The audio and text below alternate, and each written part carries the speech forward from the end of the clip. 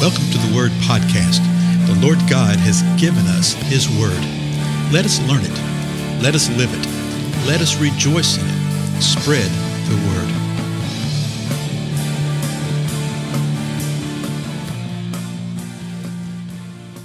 Blessings, everyone. This is Dale. Thank you so much for joining with me today on the Word Podcast. You know, as I'm sitting here preparing to do this episode, I've got a couple of other computer monitors going on that are streaming international news and national news.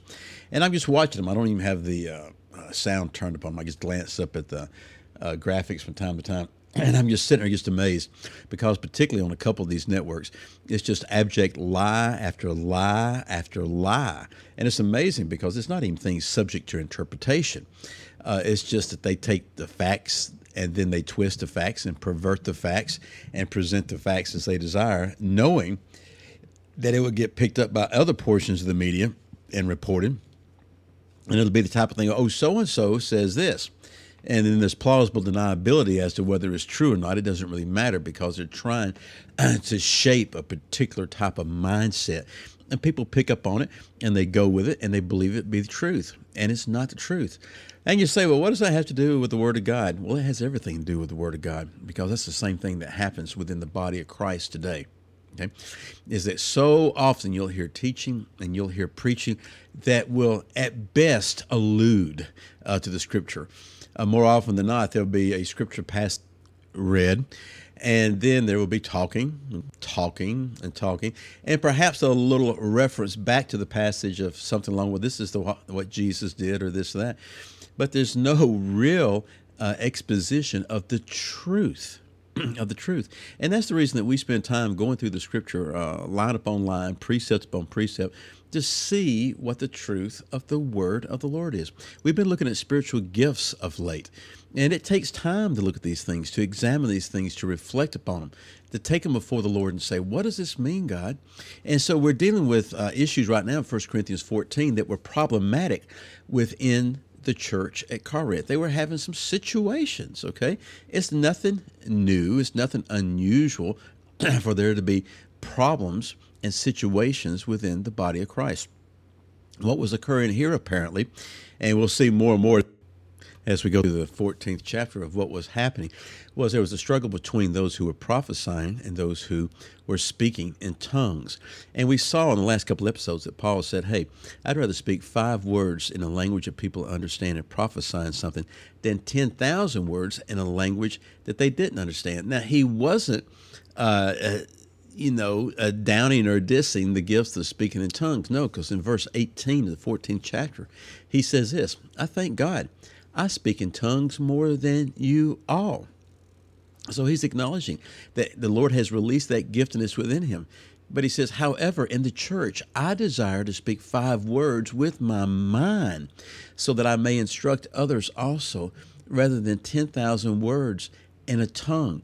And so what we experience a lot today in a lot of our backgrounds is we never really experience the move of the Holy Spirit in the gifts of languages and the gift of tongues or an interpretation of tongues.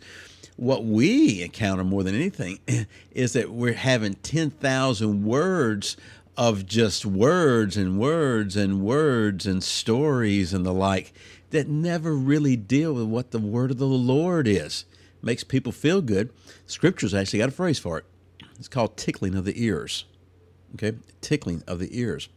And so Paul says, I'd rather speak these 5 words. And he's telling us, speak words of the Lord with your mind. Now watch this. Verse 20. Brethren, do not be children in your thinking. So he's saying, don't think like kids, okay? Yet in evil be infants. I love that. He's saying, okay, don't be children in your thinking. I want you to be mature in your thinking. But when it comes to evil, be an infant. In other words, don't do anything with evil. But in your thinking, be mature. Verse 21.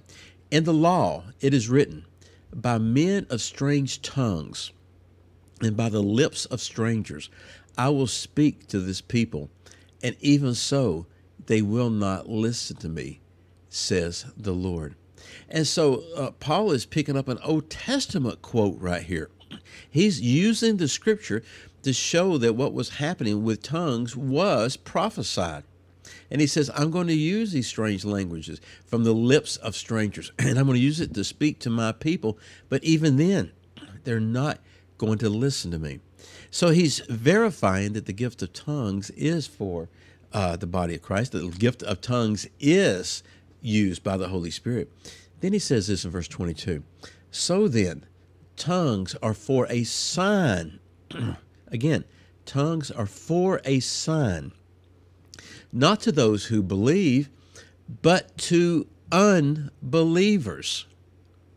So tongues are a sign for unbelievers. Now, as we go again throughout the chapter, we're going to get more and more detail about this and see how this functions and how this comes about.